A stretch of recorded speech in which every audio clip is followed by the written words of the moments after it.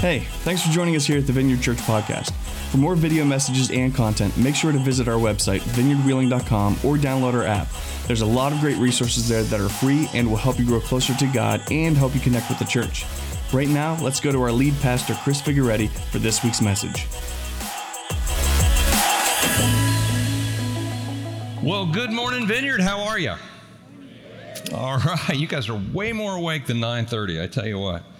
So, if you want to torture a pastor with ADD, just run a race boat regatta immediately behind them, right? And so I'm going to do my best to stay on track today. Hey, before I jump into the message, there's two things that I need to make you aware of that are coming up real soon. One is next weekend, our good friend Chris Dew is going to be here speaking. So we've had at least one person who's really excited about that. Now, if you don't know Chris or you've not heard Chris speak, you have got to be here. Actually, I would say you just need to be here anyway. This is one of those can't miss weekends. And Chris has a compelling story. He was a heroin addict as a teenager, overcame that through following Jesus and has found freedom. And it's just a story of hope. And we all know people who have been affected by that crisis, the opioid crisis. So bring somebody with you next weekend. It'll be a great weekend to bring people because we're doing baptisms, and that's always powerful. It's going to be an awesome weekend next weekend, so bring somebody with you. The second thing that I need to make you aware of is if you're a guy, or you know a guy, this would be all of us, we are going to be doing something in several weeks, the weekend of September 27th to the 29th. We are doing man camp, and we're going off to the woods, and we're going to do manly things. We're going to eat beef jerky and blow stuff up and sit around campfires. It's going to be awesome, but mostly we're going to build real friendships and have real conversation, and I think it's going to be a profound time. It is September 27th to the 29th. We have someone in the church who is graciously offering this beautiful piece of property for us to use out by Woodsfield, Ohio, by the National Forest out that way. And it is going to be an amazing weekend, a beautiful time of year. You don't want to miss it. So here's what you need to do. You can sign up on the app or you can sign up on the website. There is a registration fee. It's $50 for the weekend. We'll be camping on the ground and we will have a blast. So if you're a guy, plan on coming. So there you go. Well, as far as the message for today, we're wrapping up this series, UnStuck. And I am so excited about this message because I think this is an area that touches every single one of us at one time or another in our life. And I do believe this is an area that touches a lot of people that a lot of people are dealing with right now. And it's the issue of fear and anxiety and worry. And we all run into that from time to time. This is common to man, right? We will all run through periods of dealing with that. And so I love how Jesus handles this. I love how the Bible tackles this topic, but I do think there's a lot of shame surrounding it as well, because you hear people say, well, don't worry. The Bible says don't worry, so you shouldn't worry. And you're like, but I'm worrying, and then you feel bad about it and you beat yourself up, or we do a drive-by guilting and we drop a Bible verse on somebody and now they feel bad about worrying. I shouldn't worry. Maybe God doesn't love me. Listen, we're gonna take care of all of that today. I have in my life been in places where emotionally it's right here. Ever been there? It's right there where it's fear and right on the verge of panic. I remember one time I was teaching a wilderness first responder class, which is a wilderness emergency medicine class. It was a 14-day class. We were teaching college students. I was teaching with some excellent instructors. I mean, really top-notch, best that there are. And I remember thinking after the first day, man, I just do not belong here. I am not a good teacher. These guys are awesome. And day after day, that narrative kept going in my head. By the 14th day, I was just about ready to implode. Like, I don't deserve to do anything. And it was almost like a panic attack kind of situation. And I will tell you from personal experience, when I have been there, the last thing I need is some well-meaning Christian to walk up to me and drop a Bible verse on me. Like, well, fear not. You shouldn't be anxious about anything. Oh, thank you. You know what? That's not helpful. That's not helpful to do to other people. That's not helpful to do to yourself, because you can't control your feelings. Did you know that? You can't control your feelings. You can control how you respond to your feelings. But if you're feeling something, you're feeling something. That is reality. And it's okay. And I love this about this church. It's okay to not be okay. It's okay to not be okay. God knows that you're not okay. He knows what you're dealing with, and He's with you in the midst of it. Now, over 100 times in the Old Testament and the New Testament, the Bible says, fear not. But it's not a guilting. It's a God reassuring us over and over and over and over again that He is with us. He's carrying us. He's not abandoned us, even though sometimes it feels like, where are you, God? And Jesus in Matthew chapter 26, this is one of our favorite do not worry passages. Matthew 6 is the Sermon on the Mount. And He's talking about worrying. He's talking about chasing after things that the world is chasing after. And He says this, therefore I tell you, do not worry about your life, what you will eat or drink, or about your body, what you will wear. I lost my place. What you will wear. Is not life more than food, and the body more than clothes? So do not worry, saying, what shall we eat, or what shall we drink, or what shall we wear? For the pagans run after all these things. The unbelievers run after those things. And your heavenly Father knows that you need them. And so when we find somebody who's worrying, we say, well, Jesus said, don't worry. That's not helpful. It's not helpful. Jesus is teaching a very important principle here. And He is letting us know we don't need to worry because God has got it. But He's not guilting people who do. The other verse or passage that we love to quote is Philippians 4. And we're going to dig into Philippians 4 a little bit today. But it's Philippians 4, 6, and 7. And this is what the Apostle Paul writes. He says, do not be anxious about anything, but in every situation, by prayer and petition with thanksgiving, present your requests to God. And the peace of God, which transcends all understanding, will guard your hearts and your minds in Christ Jesus. And so we love to put that one up on the refrigerator, right? Or we memorize it, and that's good. I mean, that's a good passage to remember. But here's the deal. There's more to that passage than just those two verses, and that's what we're going to look at here in just a minute. But I will tell you this, there is a peace that passes understanding. There is a peace that comes from God that passes understanding, but usually learning to walk in that peace is a process. It's not, hey, I'm going to pray a prayer and all my fear should go away, and if it doesn't, then I need to feel guilty and bad about it. There is no shame in dealing with fear. But there is a process to getting unstuck from fear. And what a lot of times happens in Christian world is we'll drop a verse on somebody and say, well, memorize this verse and your fear will go away. And we encourage people to push those feelings down rather than walk through them with God. And we end up with people walking in tremendous guilt. And it's not helpful. It's not what Jesus had in mind. And the reality is that the Bible has a whole lot more to say about this topic, of fear, worry, and anxiety, than just those two verses out of context. Like I said, we're going to look at Philippians. We're going to look at the bigger context of what Paul was writing there.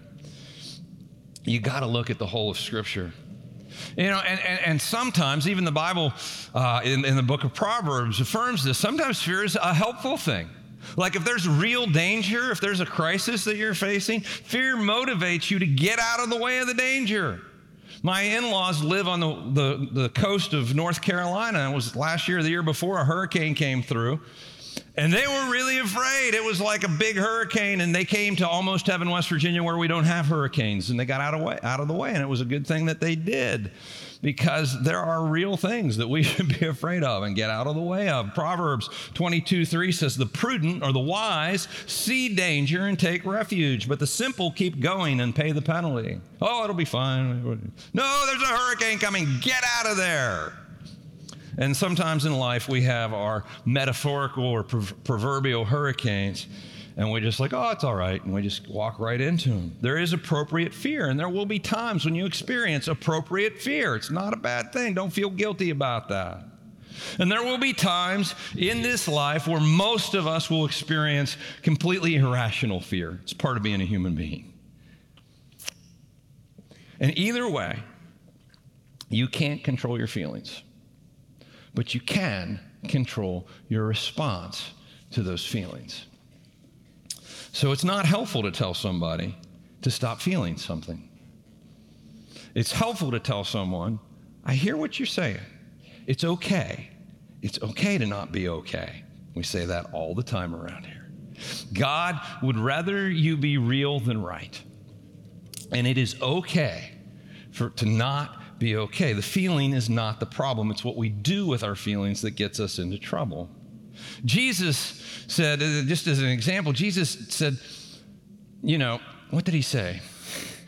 I couldn't remember if it was love your enemies or forgive. He said, love your enemies, right? He didn't mean you should have warm, fuzzy feelings towards your enemies. They wouldn't be your enemies if you had warm, fuzzy feelings toward them. He said you're to do loving things toward them. If a Roman soldier who would have been considered their enemy forces you to carry their pack 1 mile, which they could by law, carry it another mile. Kill them with kindness. Show them compassion. Be loving towards them. Not necessarily have warm, fuzzy feelings towards them. I have people in my life who have hurt me deeply, and I have to choose daily to forgive them, and I have to choose to be kind towards them, to not retaliate, to do those things, to be loving. Can't control your feelings. Sometimes, even in the area of forgiveness, as we choose to forgive people, it takes a while for the feelings to catch up with the decision that we made to forgive them. Can't control our feelings. We can control how we respond. In the book of Hebrews, it says that Jesus was tempted in every way that we are, and yet he did not sin. Jesus, who is fully God, but also fully human, could not control his feelings, the temptations that were coming at him, but he could control the way he responded, and so can we. But as long as we think the issue is feelings, we will beat ourselves up and we will guilt other people. Stop it. The Apostle Paul, the guy who wrote the words, "Be anxious about nothing," was anxious about something. Did you know that?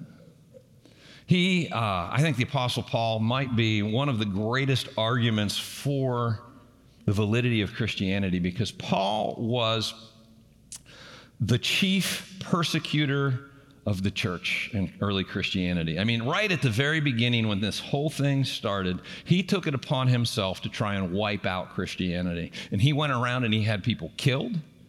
He went around and he arrested people and threw them in jail. And he tried to snuff out Christianity before it got started. And at one point, he's traveling to another town, and Jesus shows up, knocks him off his horse, and says, "Why are you persecuting me?"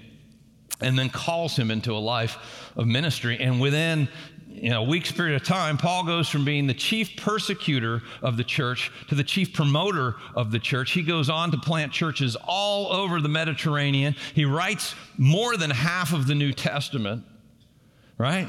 And how do you explain that? How do you go from the guy who's having people killed to the guy who's like, no, I saw Jesus and he's real. He saw Jesus and he's real. Right? And Paul, as he's planting these churches, he would go into a town and he would meet people and he would develop friendships, and they would start a church and he'd stay for a while and he'd teach them how to follow Jesus, and then he'd move on to another town. And there's this area called Macedonia where there's a church that he planted, but after he left, some people came in and started spreading rumors and lies about Paul and started teaching things that were not true about Jesus. And so Paul comes back and he's sideways about it, and he writes about this in a letter to the church in Corinth. 2 Corinthians 7 is where we find it. He says this: "For when we came to Macedonia, we had no rest." You ever feel like you had no rest, like you're just emotionally in turmoil? "But we were harassed at every turn, conflicts on the outside, fears within." Paul is emotionally in a super difficult spot. I love this. I love it. Because the guy who wrote "Be anxious about nothing" is anxious about something. Woohoo! All right, we're in good company, right? And this is what he says: "But God, who comforts the downcast, comforted us by the coming of Titus." What does God do?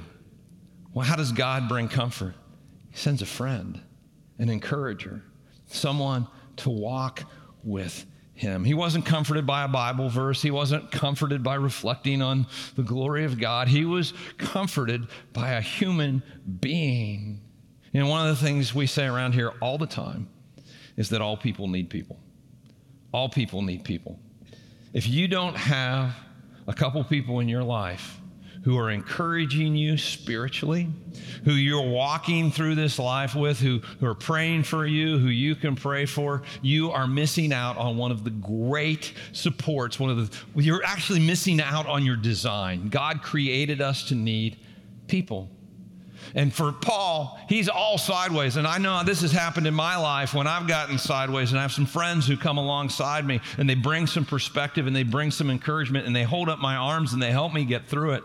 And that's what's going on here with Paul. I'm reading a book right now called Think, Learn, Succeed. It sounds like a self-help book, but it's written by Dr. Carolyn Leaf. And she is an expert in, I got to read this because I can't say it, cognitive and metacognitive neuropsychology.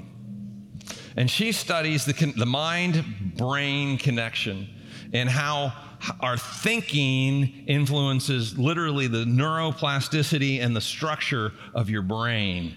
Fascinating stuff. But one of the things that she lays out, if you want to get out of some bad thinking cycles and really get to a healthy place, one of the things that she says is you need community. You are wired for it. If you don't have and she encourages people to get involved in their churches or a small group or whatever, you were made for it. And even if you're not dealing with fear, worry, or anxiety, you were made for this. This keeps you mentally healthy.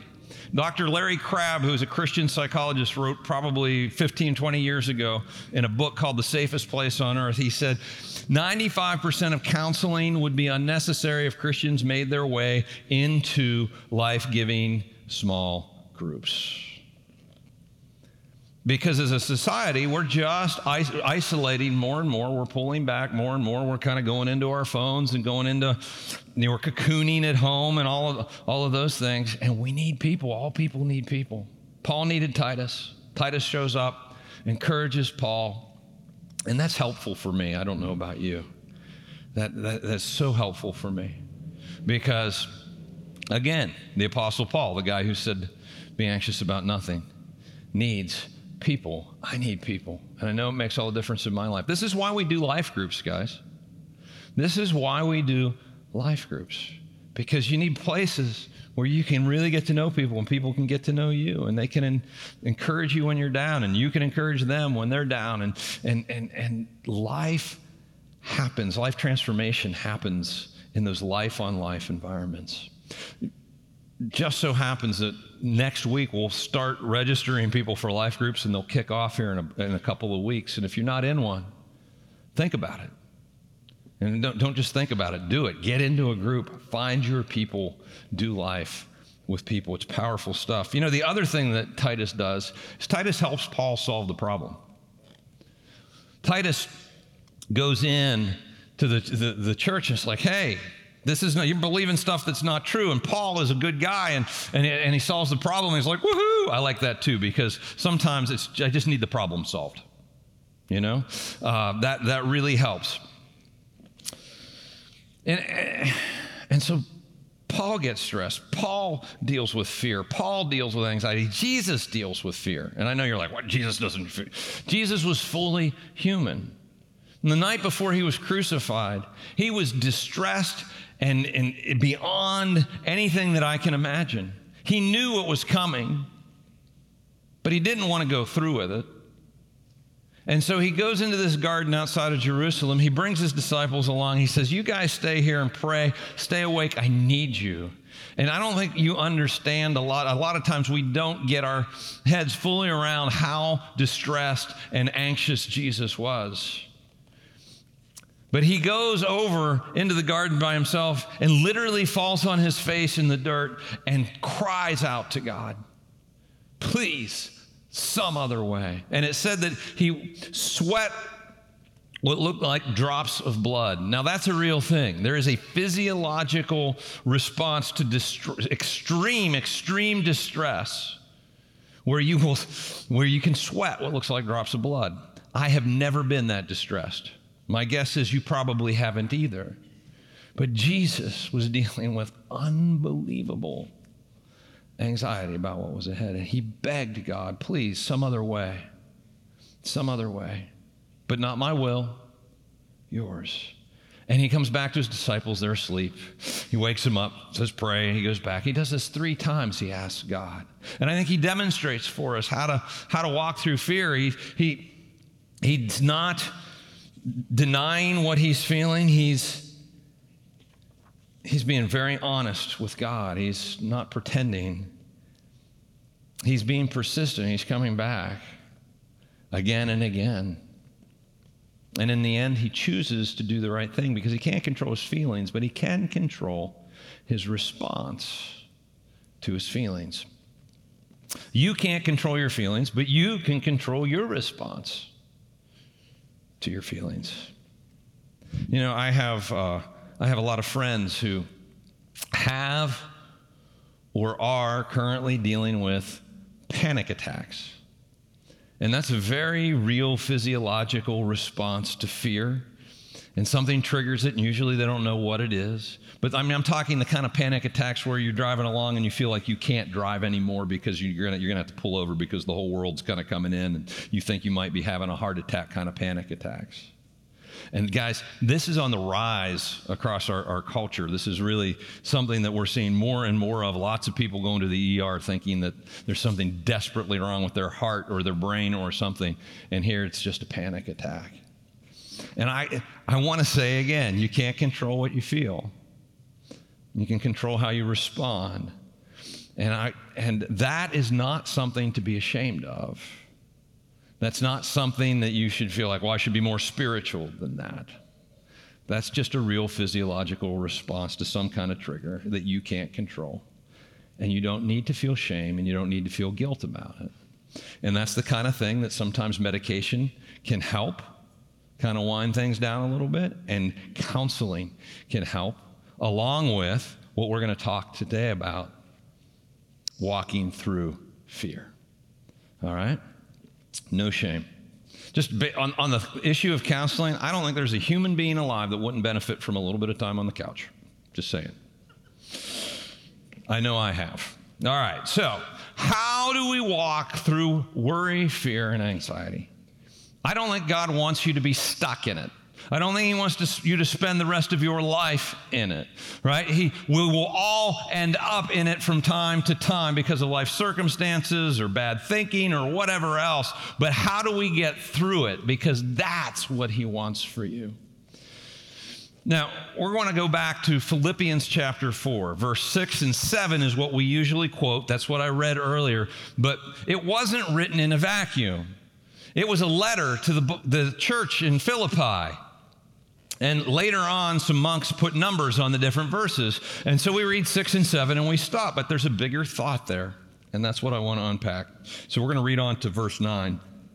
It says this: "Do not be anxious about anything, but in every situation, by prayer and petition, with thanksgiving, present your requests to God, and the peace of God, which transcends all understanding, will guard your hearts and minds in Christ Jesus." And that's where we stop. But what he's saying is, pray the right kind of prayers. This is really, really important.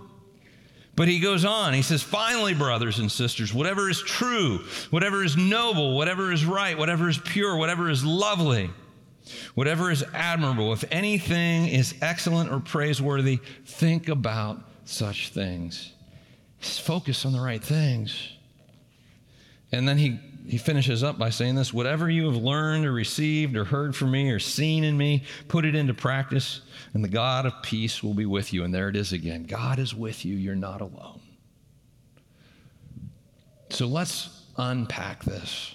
What is Paul teaching us about walking through fear? And the first thing he's teaching us, the first step, is pray the right kind of prayers. Pray the right kind of prayer. What's the right kind of prayer? The right kind of prayer is an honest prayer. This is where we just get real with God. Again, God would rather you be real than right.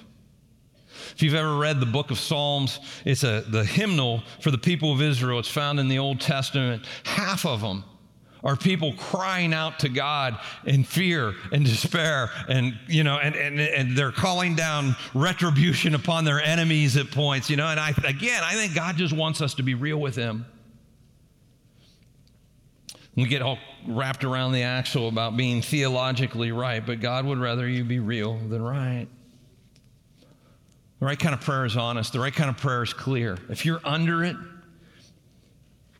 that's not the time to pray for Aunt Betty and everybody else, and, I got to praise God first and this. It's God. Here's what I'm dealing with. Here's what I need. Be clear. And it says with thanksgiving. So be thankful. Now, this is a super powerful principle because we tend, when we're under it, when we're under stress, we tend to forget what God has done.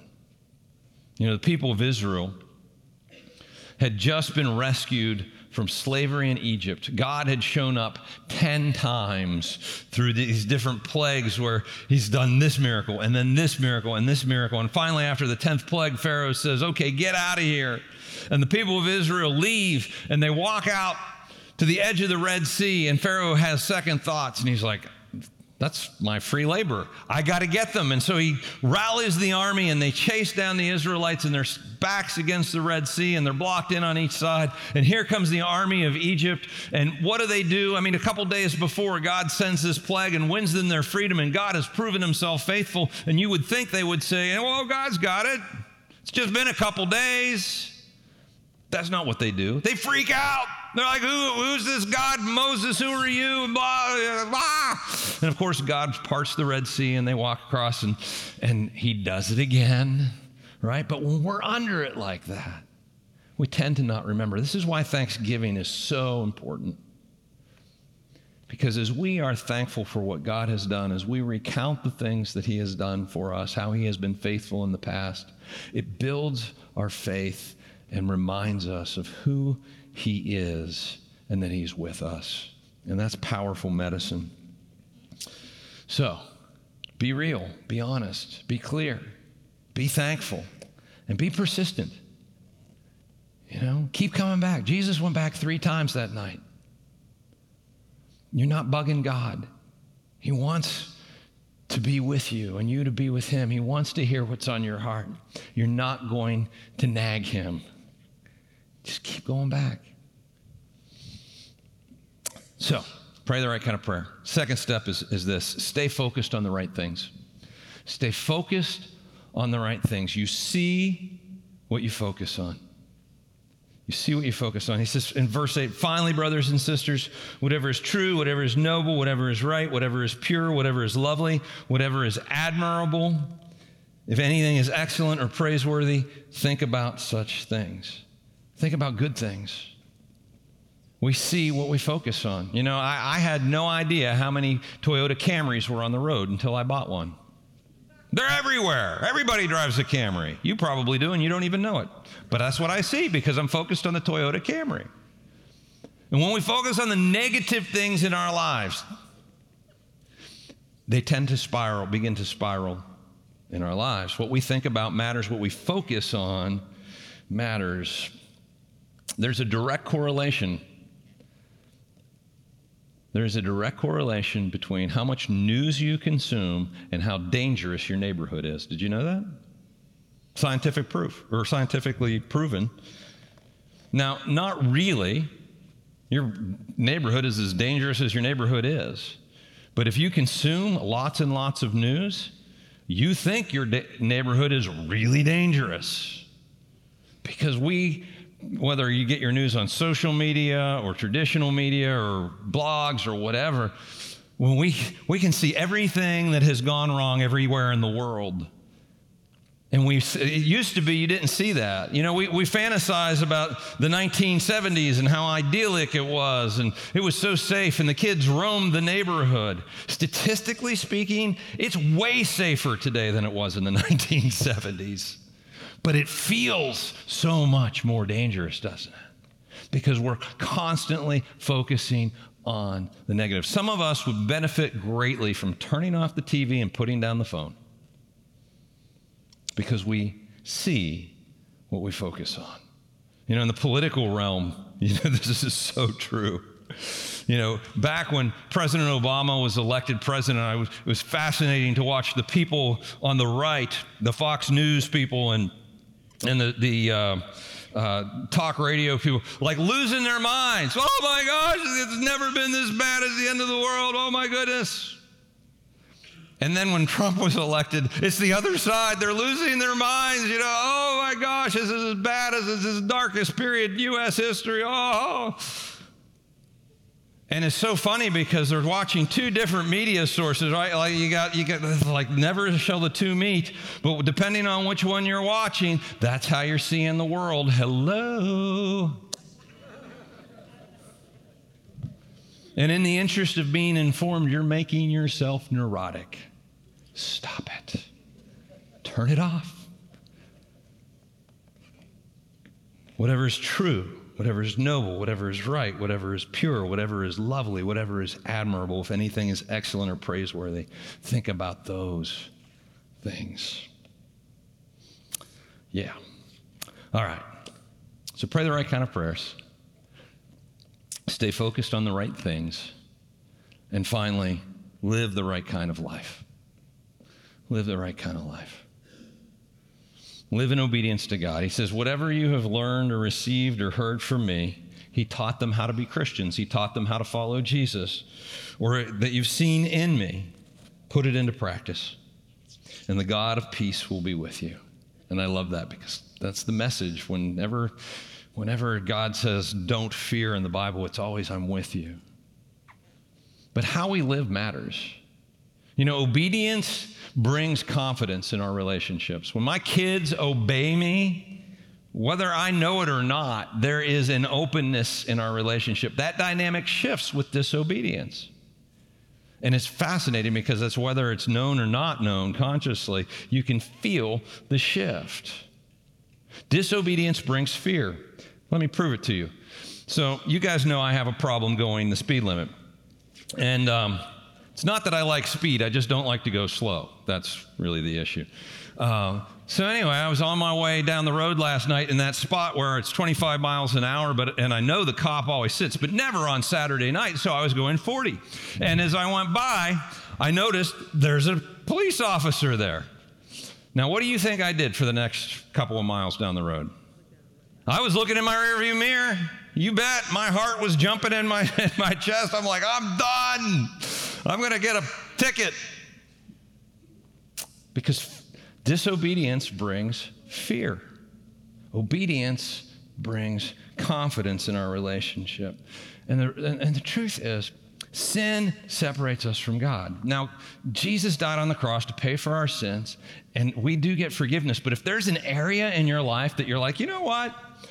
This area, I'm just going to do my way. I'm going to disobey. I'll go to church and I'll read my Bible or whatever, but I got this area of my life that is just mine. Maybe it's your sex life. Maybe it's your business ethics. Maybe it's how you handle your finances. Maybe it's a forgiveness issue. There's somebody you need to forgive. You need to forgive. I don't want to forgive them. I'm just going to hold on to that.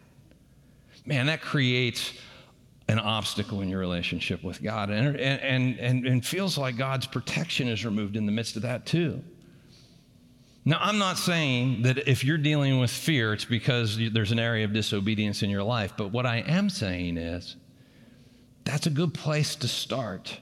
It's a good place to check, because if there is an area in your life that you're living in disobedience to God, deal with that and surrender that to Him, because disobedience brings fear.